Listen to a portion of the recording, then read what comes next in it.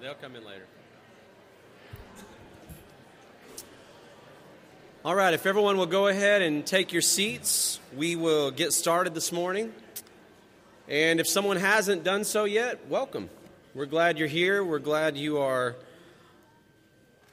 hopefully prepared to worship this morning, here to praise God, to be encouraged, to be challenged, and to be ready to be sent out into the world around us in the week ahead. For the time being, we're glad you're here with us this morning. A couple of announcements that aren't in your whatever this announcement folder thing. Yeah. Words are hard. Number one, there is no singing class tonight, but Bill is still having his reflections class, over in the office building. They'll be covering 1 Corinthians chapter 15. And so if you don't have any plans tonight and would like to join them, they'll be over there at 5 o'clock. On a couple weeks from now, on May the 7th, we are going to have a movie night over in the Family Life Center. And so we just want to go ahead and put that date out there for you, mark it on your calendars, and we'll give you more details as that gets a little bit closer. We're going to hear an update today from Tucker on how LTC went, so that'll come in just a little while. So I know you always hear announcements talking about that and the practices and everything, but I think it's been a few years since West Irwin has been a part of LTC, so I think it'll be a good refreshing, good reminder of all the great things that happen there. I wanted to just add two things that are on. One is on our prayer and care list online, but didn't make it into the bulletin. We want to remember Crystal Hill, as she has surgery this week, as well as Arnold Abels. That's where I got the Abels mixed up. But a couple of days ago, Arnold and Agnes are in assisted living, and Arnold took a fall and hit his head, and he is in UT Health now. And Gary's with him, but it's just day to day as far as how his recovery is going. Some days have been better than others, and so we definitely want to remember Arnold and Agnes and the whole Abels family as well. So if you would, let's begin our worship this morning with prayer. Heavenly Father God, we are grateful for the opportunity to worship you together today. We know that we spend time with you every day, that we commune with you through prayer. We are witnesses to your creation and all the glory around us that you have placed on this earth. But God, we are especially grateful to be together as a church family, to lift you up in song, to once again be reminded of the sacrifice that Jesus gave to us as we share in communion. Remember what he was willing to do on our behalf. And as we spend time in the Word and are both challenged and encouraged for how we step out into the world and live our lives. God, we are grateful for this opportunity this morning. Lord, help us to live each day in a way that honors you, that encourages those around us, and that strives to be more like your Son. It's in Jesus' name we pray. Amen.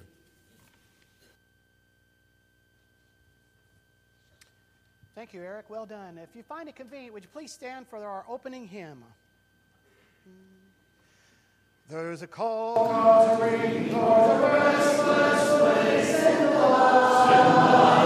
In the light. There are souls to rescue. There are souls to save. In the light. In the light. In the light. In the light. In the light. Does the gospel light let it shine? Let it shine. Shore to shore. Shore to shore. In the light. In the light. Does the gospel light let it shine? Let it shine.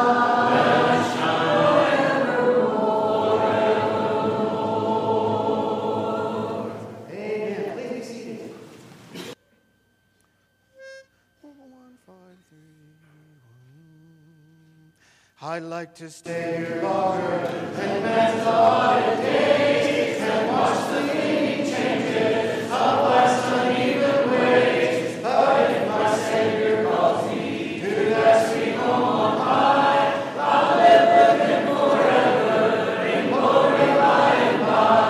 Oh yes, I'll live in glory, live in glory by and by. I'll tell and sing the story till the Spirit on high. There with my dear Redeemer, no more to die. Oh yes, I'll live in glory, glory by and by. I want to be a servant along this pilgrim way, and lead the lost to Jesus as fervently I pray. As day by day I travel, I'll keep him ever nigh, and live with him forever in glory by and by. Oh yes, I'll live in glory, live in glory by and by. I'll tell and sing the story till the Spirit on high. There with my dear Redeemer, there no more to die. Oh yes, I'll live in glory, glory by and by. Seeing I know his hearing, by faith I look away to yonder home supernal, the land of endless day. I'll cling to him forever, and I'll look beyond the sky, and live with him forever in glory by and by. Oh yes, I'll live in glory, I'll live in glory by and by. I'll tell and sing the story till the Spirit on high. There with my dear Redeemer, there no more to die. Oh yes, I'll live in glory, glory by and by. Morning, church. I just wanted everybody to know I was not boycotting the installation of new elders and deacons last week. We were in Houston at a grandchild's birthday party. So I was the only one that was not here, so I wanted to clear that up in case anybody was curious. I hope you can hear me. After that, I crossed the pollen line and went to St. Louis, drove up there and back this week. So my head's not very good because things are just now blooming up there, and so I'm going through all this all over again. But if you'll bow your heads, let's pray. Dear God, we come before you acknowledging you as to who you are, the creator of this universe and also the provider of our salvation, enabling us to have an avenue of communication with you through Jesus, and also the promise of eternal life in a place that you are creating for us called heaven. We're very thankful for both of those, dear Heavenly Father. We always humbly approach your throne with our petitions and our prayers. Dear God, we're so thankful for the men and their wives and families that have committed to working here at this church and that we installed last week. Because your kingdom requires work and effort. And we're thankful for those that have stepped up to agree to help in the effort here at this place. Dear Heavenly Father, we pray for wisdom as your leaders of this church, that we will know how to approach this new generation that we find ourselves surrounded by, that we will stay solidly in your word, whether your message is accepted or rejected. Dear Heavenly Father, we come to you with petitions today because of lost loved ones that we've had. We pray especially for Jill Smith and her family and the loss of her mother. We know, dear Heavenly Father, in a good relationship that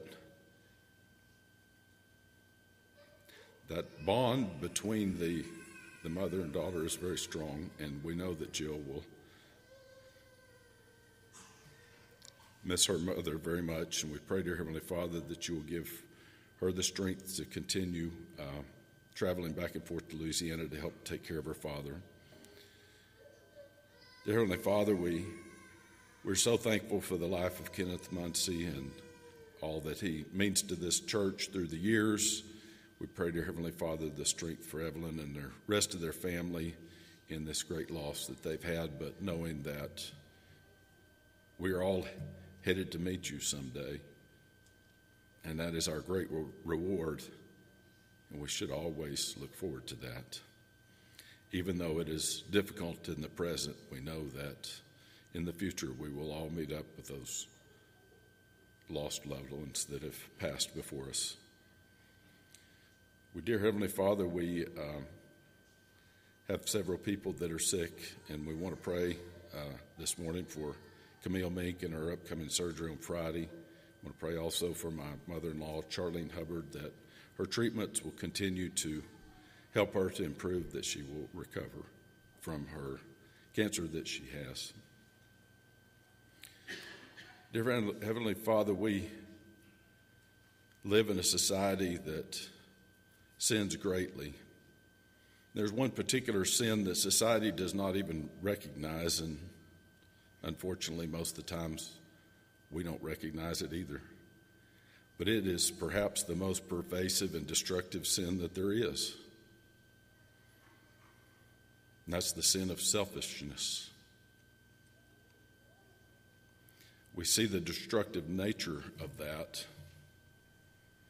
leads to envy, scorn, strife, violence, murder, jealousy. So many problems are affiliated with that. Yet we know our natural self always tells us that if we get what we want, we will find peace and happiness. The problem that we don't recognize, dear Heavenly Father, is the appetite of selfishness is voracious.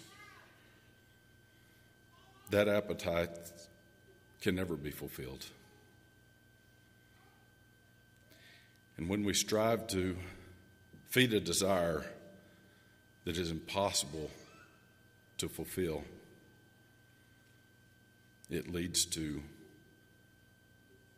all the problems that we have in our world today. It leads to anger. Why not me? Why can't I have what they have? Jealousy. And even as we've seen in the streets, murder as well. That insatiable appetite for self, dear Heavenly Father, can never be quenched. Help us as your people to avoid this stepping stone to the worst sins of all by patterning our life after Jesus. We should live a selfless life, not a selfish life. And only when we lead a selfless life can we find the joy, the peace, the comfort that you've promised us. It's right before our eyes, but we miss it so often, dear Heavenly Father.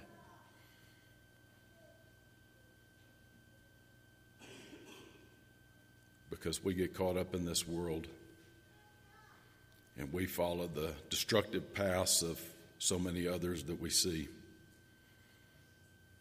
blindly, not even recognizing where the root cause of the problem lies.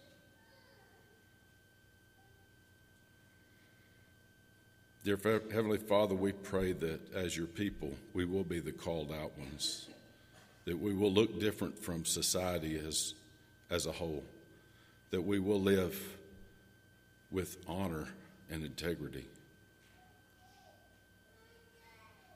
that we will stay true to your word and defend it at any cost.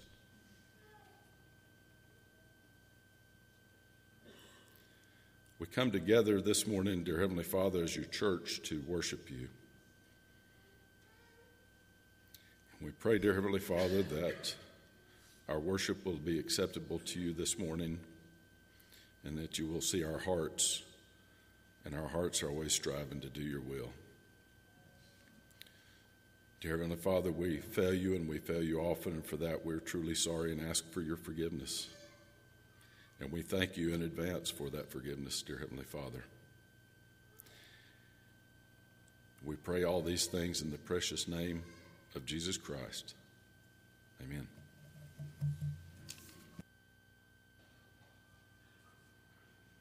Prepare our minds for the taking of the Lord's Supper. Let's sing the first two verses of the old rugged cross.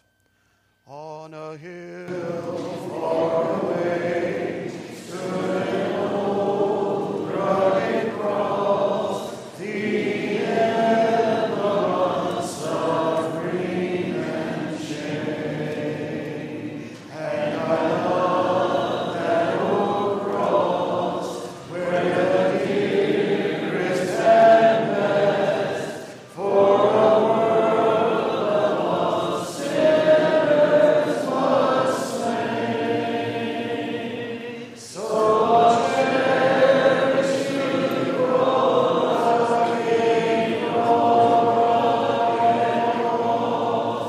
till my trophies at last I lay down. I will cling to the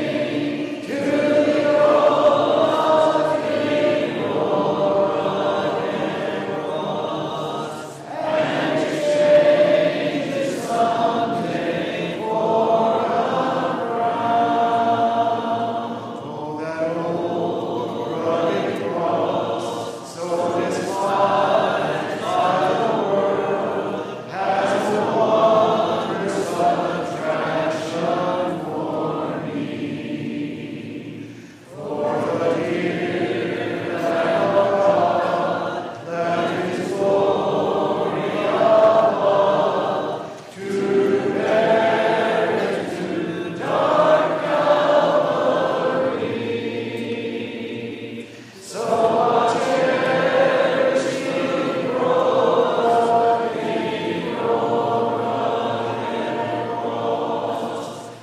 rugged cross till my trophies at last I lay down. I will cling to the rugged cross and exchange it someday for a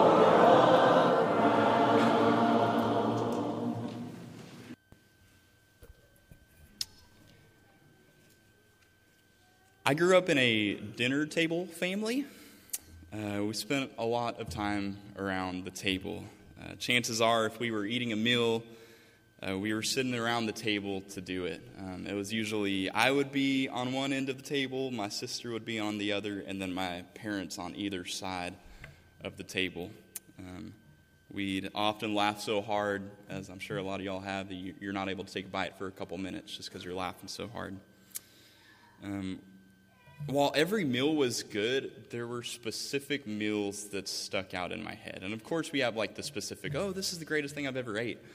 But from week to week, there were specific meals. For instance, my favorite season of the year is fall. And so Saturday mornings were pretty special for me because I would wake up to the smell of bacon or sausage, and I'd walk out for the windows to be open, and Lee Corso would be on the TV, and my dad would have the OU pregame on the radio. And that's a special, special memory for me because we'd sit around the table eating together that breakfast. My other favorite meal of the week, and this was legitimately my favorite meal of the week, was Sunday dinner. Now, getting home from church and smelling the roast and carrots and mashed potatoes and all those things that have been cooking up in the crock pot overnight, man, I think that whenever we step into heaven, that's what we're going to smell is that. And you'll notice I said Sunday dinner. We eat breakfast, we eat lunch, and then we eat supper. That's the family that I grew up in. We ate supper in my family. Except for once a week, whenever we'd go home from church and eat around the table, we'd eat Sunday dinner is what it was. It wasn't Sunday lunch, it was Sunday dinner. I see Barbara shaking her head. I'm glad I'm not alone in this. I didn't make the rules. I don't know if we call that anymore. But We just started up a new series in our Bible class this past week looking at a story that Jesus told. And it was the story of this dad and his two sons. And you can read about it in Luke 15. It's typically called the parable of the prodigal son, or the parable of the lost son. We've been calling it the parable of the lost sons because as you read and as you dig in a little bit, you see that both sons are lost. But we see one is lost in the issue of self-discovery, and then the other one in moral conformity, both on opposite ends of the spectrum, but neither of them actually care for the father. We know the story of the younger son gets his half the inheritance and then goes and squanders it, throws it all away. But then whenever he comes home, this is what we see. Picking up in Luke chapter 15, verse 22. It says, "But the father said to his servants, 'Quick, bring the best robe and put it on him. Put a ring on his finger and sandals on his feet. Bring the fattened calf and kill it. Let's have a feast and celebrate. For the son of mine was dead and is alive again. He was lost and is found.' So they began to celebrate." So what do we see whenever the younger son comes home? We see a table, is what it is. We see a feast. We see a dinner table they're gathering around. Maybe this is where you find yourself this morning. Maybe as you come to gather around this table, you feel a lot like the younger brother. Maybe you're ashamed of what you were doing last night or the way that you spoke to a loved one this morning. Maybe you come feeling broken and hopeless and just dragging in. You don't feel like you actually have a spot at the table, but we know that you do. The younger brother, whenever he comes back, he obviously was not in good shape. Think about where he's coming from. We know that he felt like he was starving to death. He's coming from hanging out with some pigs, longing to eat their food. Yet whenever he comes in, the father doesn't say, "Hey, let's go hose you off. Let's go wash your face and wash your hair. You smell real bad. We can't let you in the house like that." But instead, he goes and he puts his robe. The best robe would have been the father's robe. He puts his robe on the son in his messiness. He covers it up with his own robe. Or maybe you feel a lot like the older brother. Maybe this morning you're having a hard time focusing because you're thinking about that person across the auditorium from you. That, man, I don't really want to be sitting at the same table as them. I don't really want to be doing that. Maybe that's where you find yourself. But we see the father goes out to that older son and says, please. He pleads with him. We know that he saved him a spot at the table as well. Whenever you hear breakfast is the most important meal of the day, maybe, I don't know. But what I do know is this meal that we're about to take in is the most important meal of the week. It's the most important meal that we can partake in. So I ask that you keep that in mind as we go to him in prayer. Let's pray. Father, I don't know how we come to this table. I'm sure that all across the room we have a whole variety of emotions as we come to this table, whether that's feeling broken or feeling on top of the world. But Lord, we know that you have saved us a seat at your table. Lord, we thank you for that. We thank you for coming out to us and not just waiting for us to drag ourselves in. Father, I pray that as we take the bread this morning, that we'll remember the sacrifice that makes this all possible, that we'll remember the body that was pierced on our behalf. Lord, we love you. We thank you so much for Jesus, and it's in his name that we pray. Amen.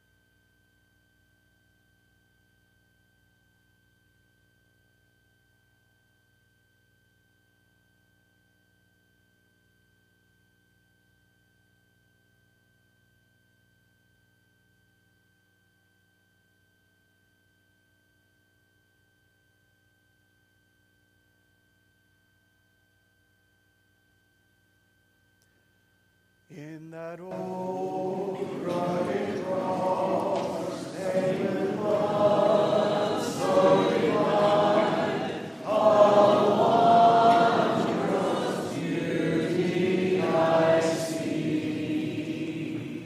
For 'twas on that old cross, Jesus suffered and died to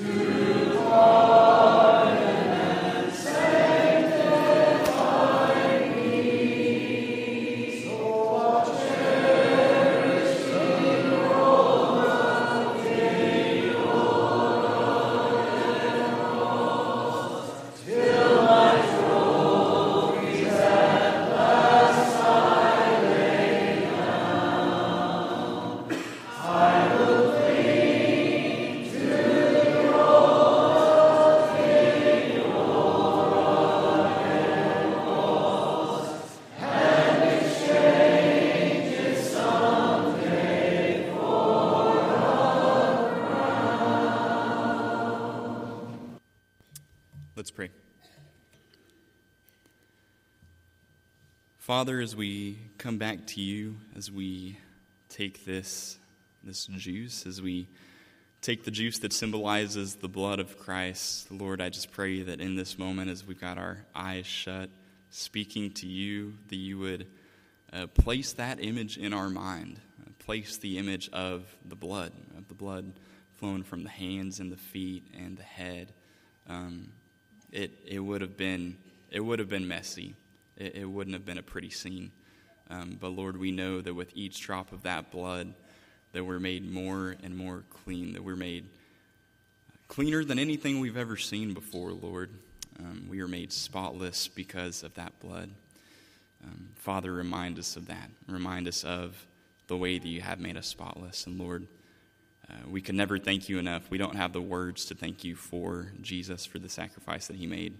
But Lord, I pray that you would see in our hearts how we feel.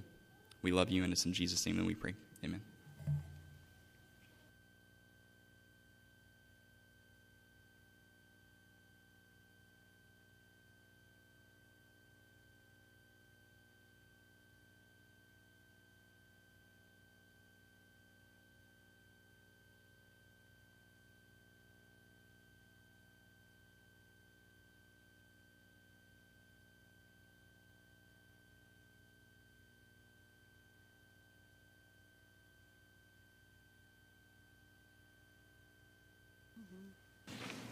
Jesus,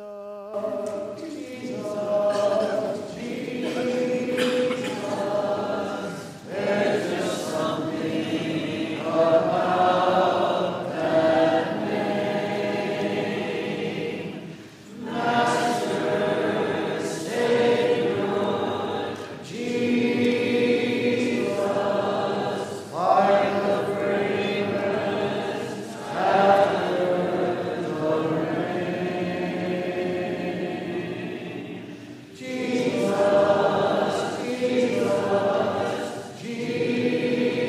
Jesus, let all heaven and earth proclaim.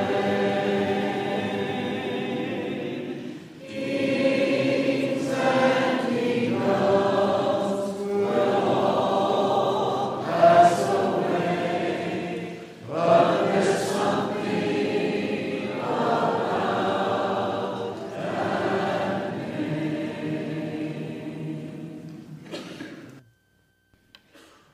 As we do move into our time of giving, our time of contribution, I want for us to think back to the story a little bit. Think back to, we know the younger son comes and the father welcomes him back, but then we do have the older brother. We see him refusing to come in, and the father goes out and pleads with the older brother, the older son, pleads with him for him to come in.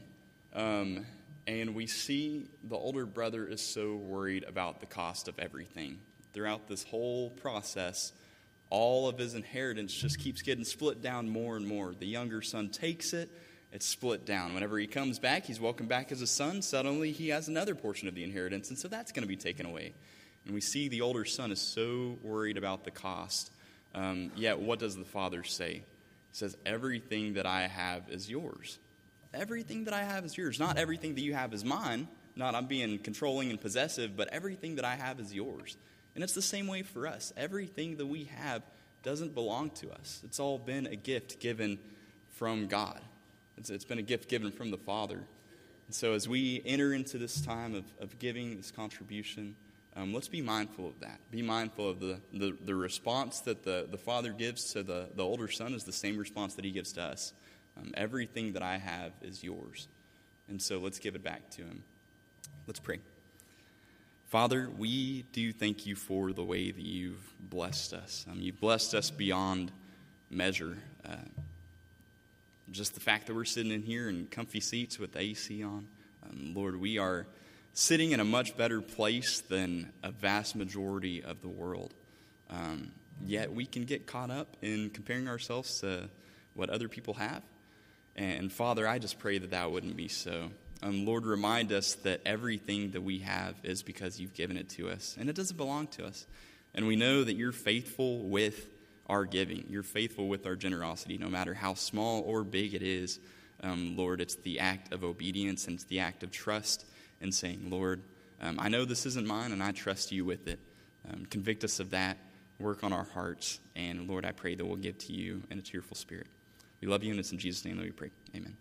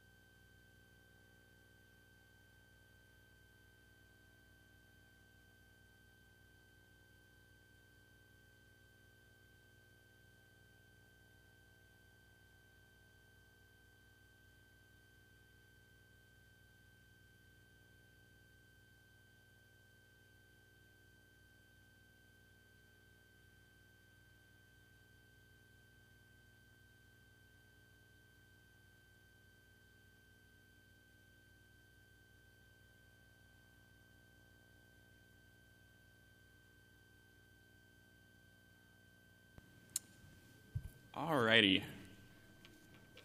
Y'all are probably sick of hearing about LTC, but we're gonna do it one more time. It was an awesome weekend. Let me just tell you guys, it was an awesome weekend, and I am tired. I am glad to have one under my belt, and I am so excited for next year. But what a weekend it was! Now, if you don't know what LTC is, it's all that you're seeing up there. We had an LTC preview the week before. You go to the Hilton Anatole in Dallas, and you compete in a lot of different events that we've been practicing the months leading up to it on.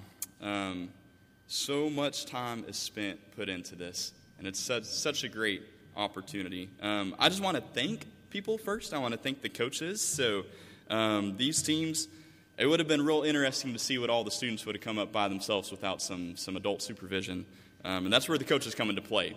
So I want to thank, for middle school drama, we had Ginger Pippin. For high school drama, we had Bill Allen. Middle school puppets, we had two teams, actually, and it was David and Marla Canifax were the coaches.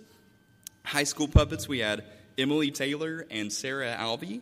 And then chorus was Wendy McCauley, and she did a phenomenal job that was our biggest group. We had 15 kids in there, and she did amazing with them. And then lastly, I myself had Bible quiz. Other thanks, there were so many things, like I said, going into this weekend, all the time spent. But then the weekend itself, there are a lot of moving parts. And there's a lot of, everybody there, all hands are on deck. And so I just want to thank everybody who helped with the weekend itself, the hospitality suite, the banquet Saturday night, so much more. And also, I thanked them there. I'll thank them again. The sacrifice that the parents make, they're giving up hours and hours and hours with their students. And that's a big sacrifice. Bigger for some than for others. But a big sacrifice nonetheless. And lastly, I want to thank West Irwin. I want to thank all of you for your support, for your prayers leading up to this. So now, the participants, I am going to ask you guys to stand up, so get ready. Get loose and stuff. We had 20 students participate from 3rd grade to seniors. So we had Grayson McCauley, Gage Moore, Cord Diller, Kaisley Blackstone, Reese Pippin, Jude Everson. I'm seeing a lot of people not standing up. Taryn Tapley, Annie Moore, Cohen Monahan. Good job, Taryn. Casey Alvey, Riley Hill, Laney Canifax, Jet Monahan, Carter Pippin, Caleb Pippin, Jolie Alvey, Logan Stone, Jordan Hill, Ethan Stone, and Nathan Turner. Good job, guys. All right, y'all can sit down. Our events that we participated in were Bible quiz, chorus, middle school, high school drama, middle school, high school puppets. Individual events were art, which Grace McCauley participated in, Bible reading. We had 10 guys, and our very own Nathan Turner was selected to speak on Sunday morning. So great job, Nathan. He did awesome. Song leading, Logan Stone did that, and he also got to lead a song in front of a few hundred people during Bible quiz. No big deal. And then speech, Caleb Pippin did a wonderful job with this speech. Awards-wise, we had 21 different awards passed out, different grades given. We had 2 bronze, which I may or may not have been the coach of both of those teams. We had 3 silver, and then we had 16 gold. So out of 21, we had 16 gold, which is just awesome. And the bronze are awesome too. Guys, I'm telling y'all, this is a special, special, special weekend. And we go through that, 21 different medals, 16 of them gold. All the golds are great, but as you're seeing in these photos right here, that's not the reason why we do LTC. That's not why we're a part of it. We do it for the hours upon hours spent in practice up here, laughing together, making memories together, inside jokes, different stuff like that, all come from time spent together. We do it during the Saturday night banquet. This is also if you got a bulletin, you can see the photos pretty well in there. Saturday night banquet, as we're honoring a couple of our senior guys. I expected tears from Jonathan and Randy, I'll be honest. But I look up, and there's a whole table that's just sobbing. I'm like, guys, what is going on? And then I realize they're crying about these guys leaving. That's special moments right there. And then praying over them as we're all hugging together, half the room crying. We do it, I talked about this last week, but we do it for the moments when, like at 10:30 at night, we baptized Jolie Alvey in a bathtub. She was ready. We asked her if she wanted to wait till the next day, and she said no. So we went forward and we figured it out. And you can also see in the bulletin a picture of Nathan holding up a phone as we got a room full of people crowded around watching on FaceTime because we could only fit like 6 people in the bathroom. That's a memory I'll never forget. The reason why we do LTC is because it's what church is meant to be. Whenever we read in Acts 2 about the early churches, it's just forming and thousands are being added to their number daily. What do we see? We see a community of believers living together, sharing life together, eating together, making all these memories, all to the glory of God. And everybody plays a part. There's no consumers, only contributors. And in LTC, if you're involved, you're contributing. So I'm already looking forward to next year. Like I said, I'm tired, but next year is going to be awesome. Look forward to taking everybody back. And this is where I want to encourage anyone who wasn't involved this year. let's get you involved. It is a special, special weekend, and you will absolutely not regret it. The rewards that you'll see from LTC will last a lifetime. Thank you.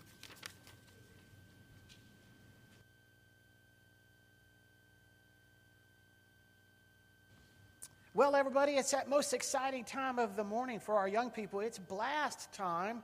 So if you'd like to be dismissed for that, attend those classes. To make it easy for them to pass, would you mind standing for the singing of our song before the lesson? Let's all sing together. Holy words, long reserved for our walk in this world. Every sound with hearts of heart, oh, let the ancient words impart. Words of life, words of hope, give us strength, help us hope in this world where we roam. Ancient words will guide us home. Ancient words ever true, changing me and changing you. We have come with open hearts, oh, let the ancient words impart. Holy words of our faith, handed down to this age, came to us through sacrifice, oh, we the faithful words of Christ. Holy words, long preserved for our walk in this world. They resound with cries of heart, oh, let the ancient words impart. Ancient words ever true, changing me and changing you. We have come with open hearts, oh, let the ancient words impart. Ancient words ever true, changing me and changing you. We have come with open hearts, oh, let the ancient words impart. Please be seated.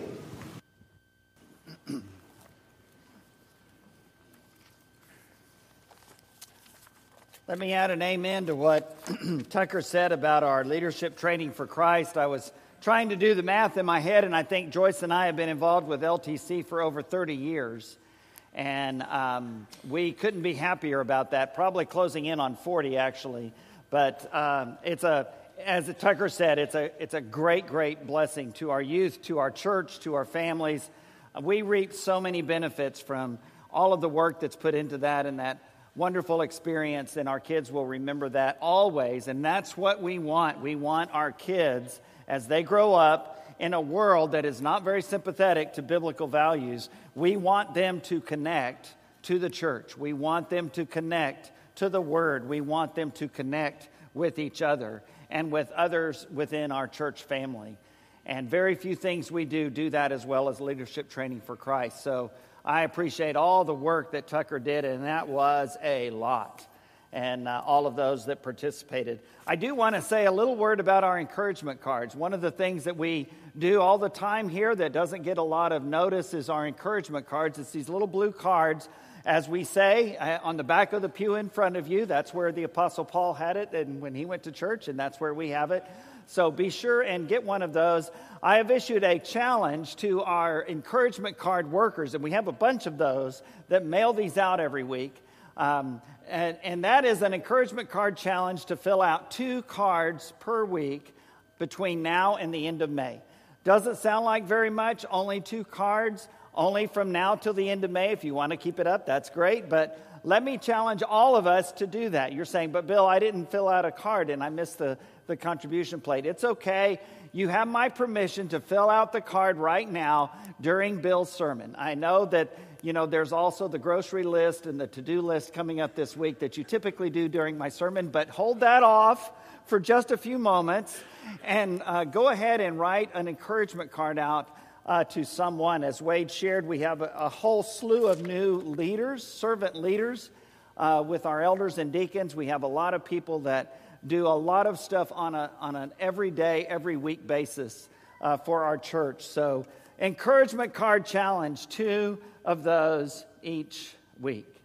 If I were to ask you, how many people did Jesus himself raise from the dead? Would you know the answer? Surprisingly, Scripture does not record Jesus raising many people from the dead at all. He does raise some. And so we're in the midst of a series that I've just titled Resurrections. We started a couple of weeks ago, took a break last week for the wonderful day that God blessed us with, appointing these new leaders in our eldership and with our deacons. And next week we're going to finish this series out with the last of those that Jesus raised from the dead, Lazarus. But today I want us to look at a couple of others. A couple of weeks ago, we looked at that great passage from John 10 where Jesus says, I am the good shepherd, and the good shepherd lays down his life for the sheep. But Jesus, in a way that we don't always think about, put himself on that list of the ones that he raised from the dead.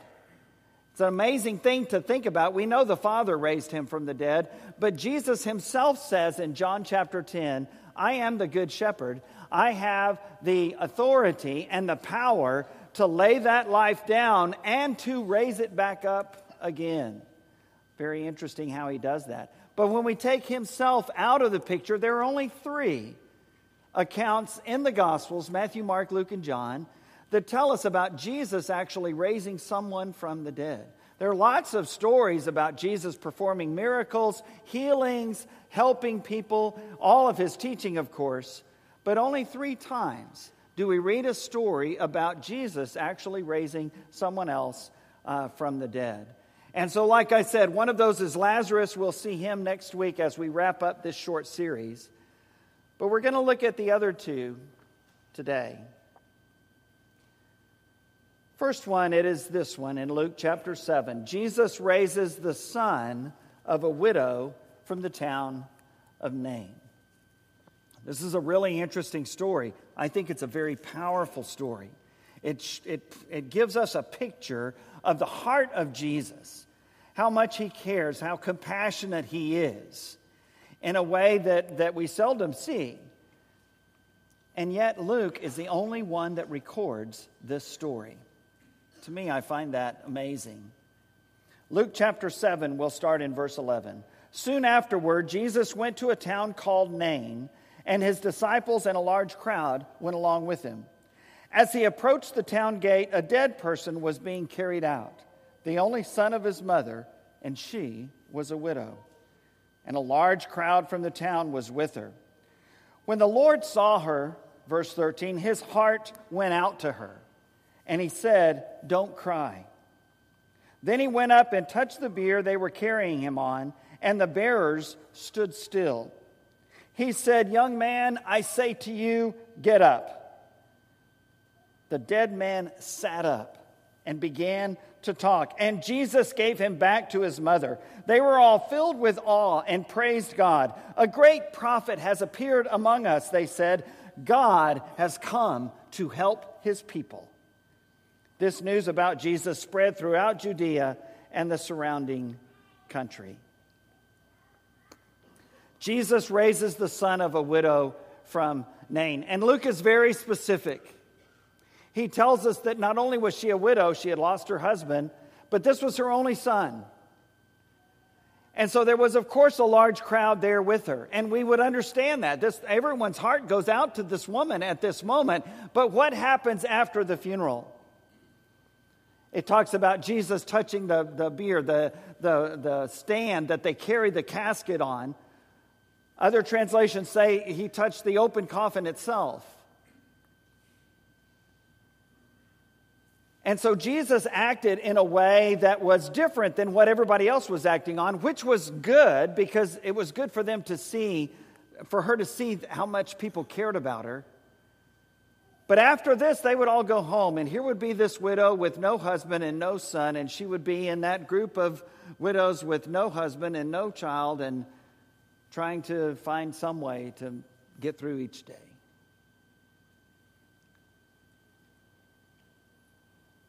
And it says that Jesus' heart went out to her. And the reason for that is simply this: Jesus cares. He cares. He cared for that woman. Yes, he cared for the son and bringing him back to life, absolutely. But I think the one Jesus really, truly cared for in that moment was that boy's mother. This widow who had lost her husband and now was burying her only son.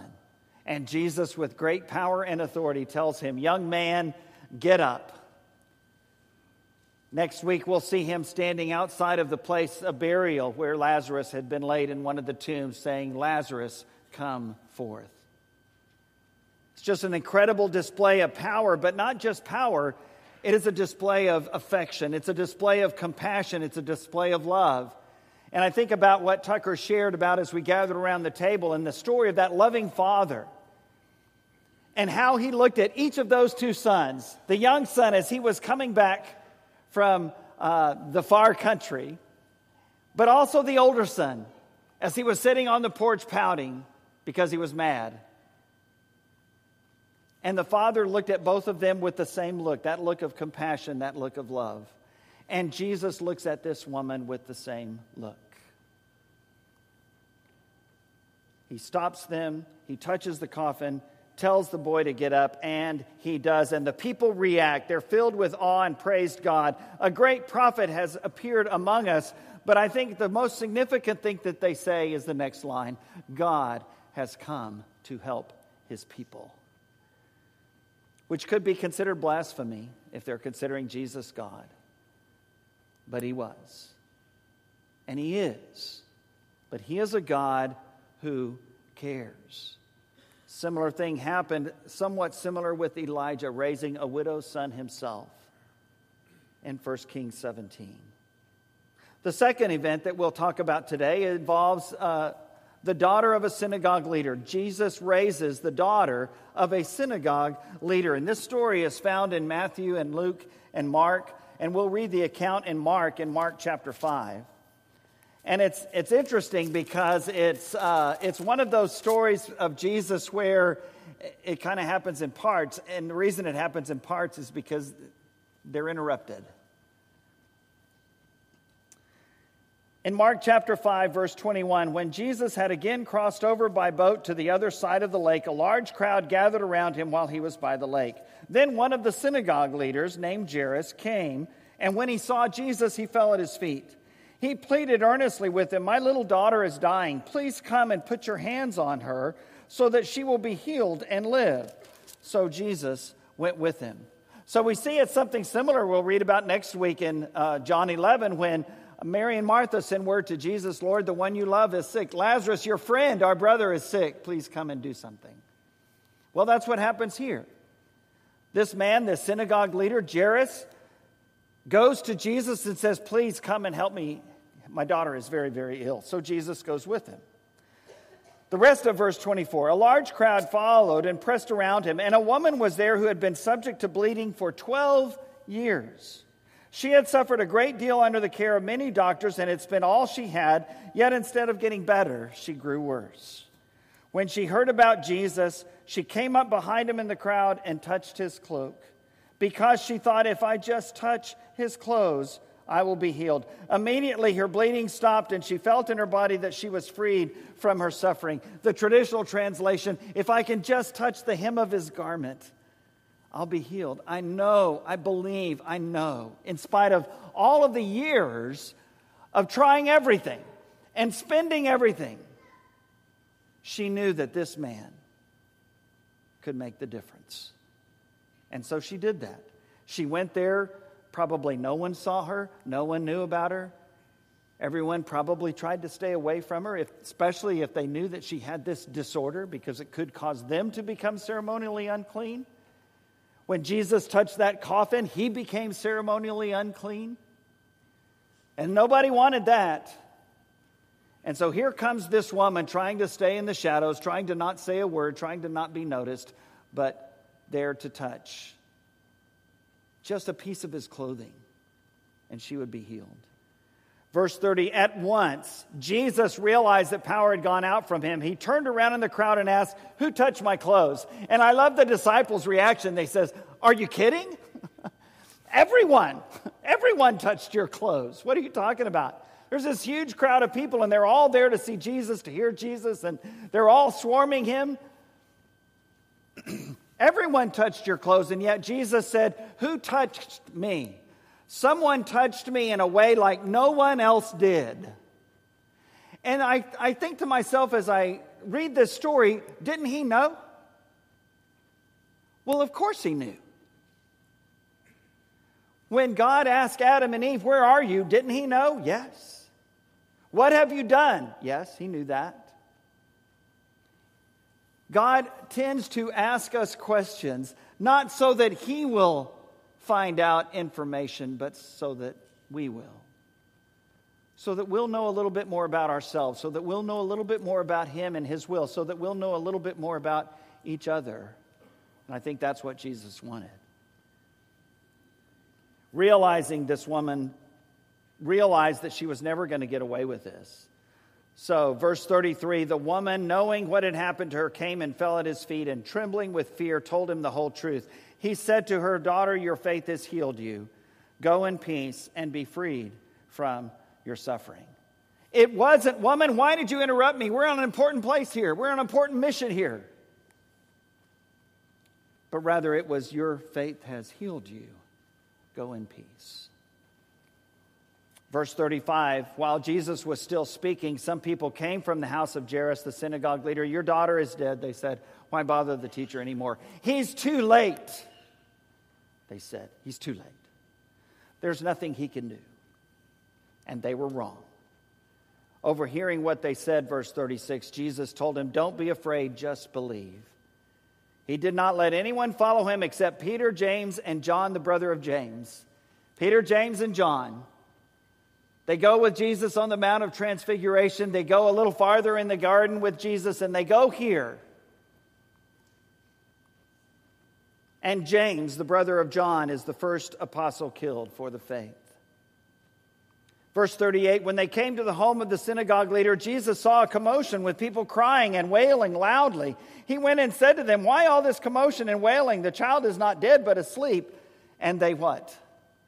They laughed. They knew she was dead.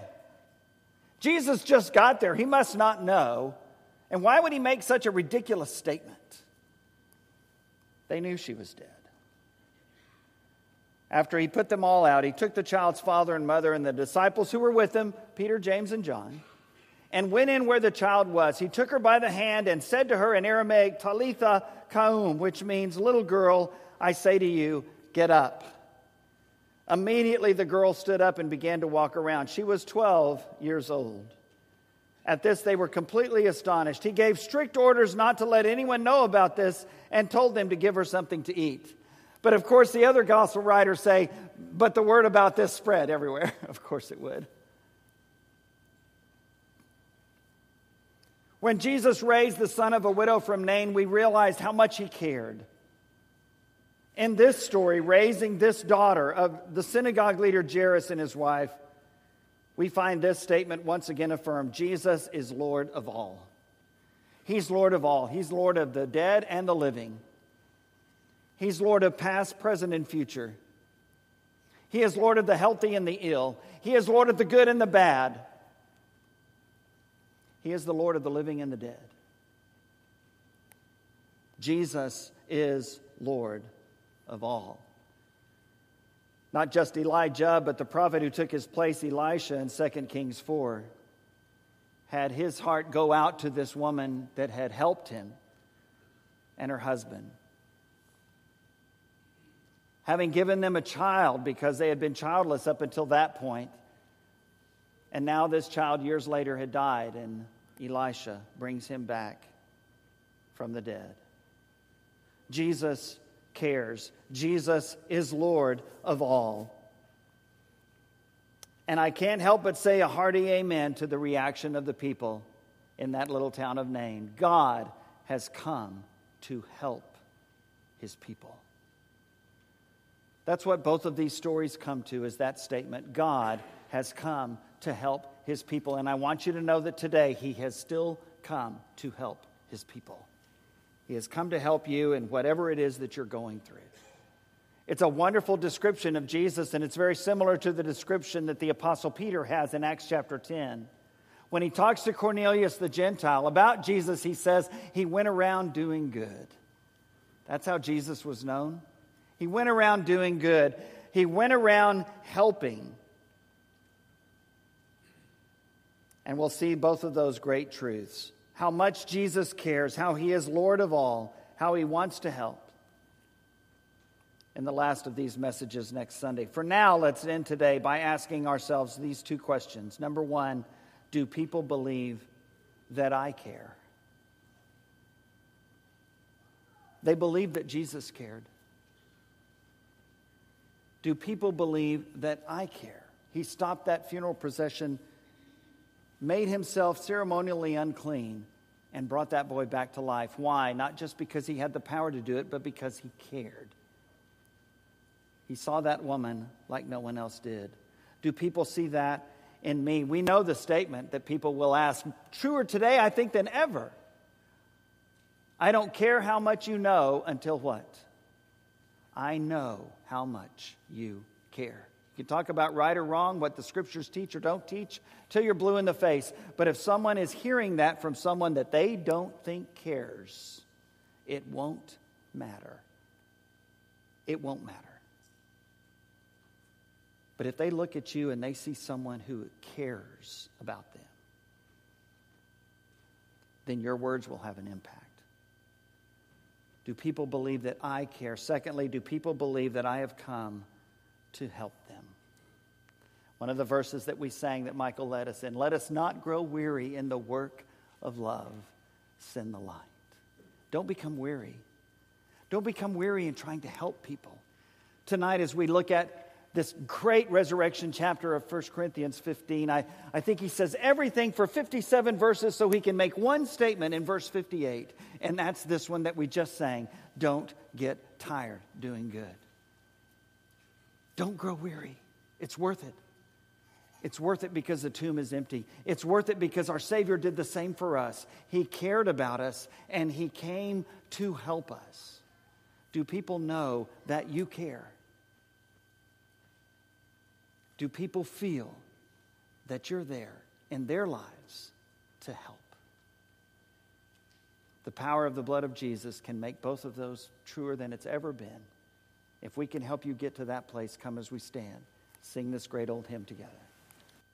Would you be free from the burden of sin? There's power in the blood, power in the blood. Would your evil of victory win? There's wonderful power in the blood. There is power,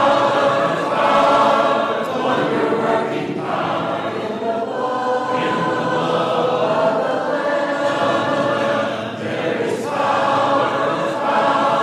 wonder-working power in the precious blood of the Lamb.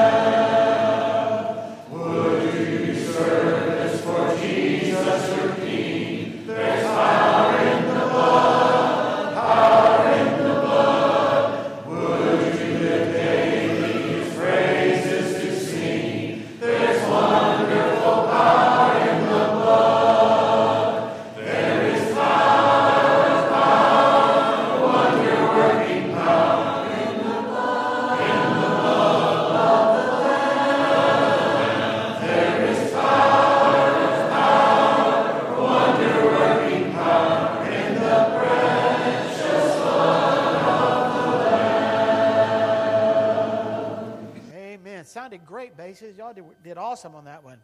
As always, we're glad that you're here today, and we invite you to come and be with us tonight for our classes that'll be meeting here at 5 o'clock, and, of course, our Wednesday night Bible classes.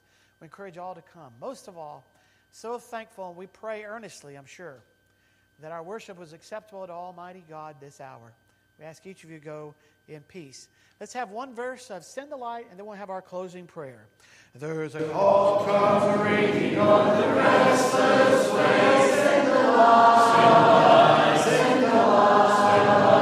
There are souls to rescue, there are souls to save. Send the light, send the light, send the light, send the light, send the light. Bless the gospel light, let it shine.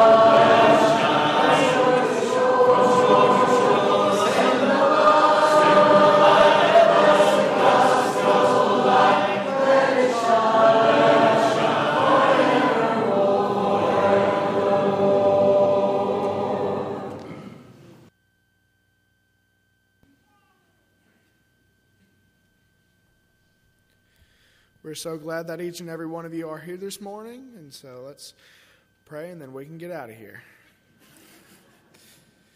Dear Lord, we thank you for the beautiful rain this morning and this wonderful opportunity that you give us each and every Sunday to come here and meet and be with like-minded people to learn and grow in your name. Lord, we thank you for keeping us safe through the previous weather that we had last week, and we pray for those that were heavily affected. Lord, we pray that you help us look on the bright side of things and to keep moving and growing in your name. We pray for everybody on our prayer and care list, and that you keep us safe throughout the week. In these things we pray. Amen.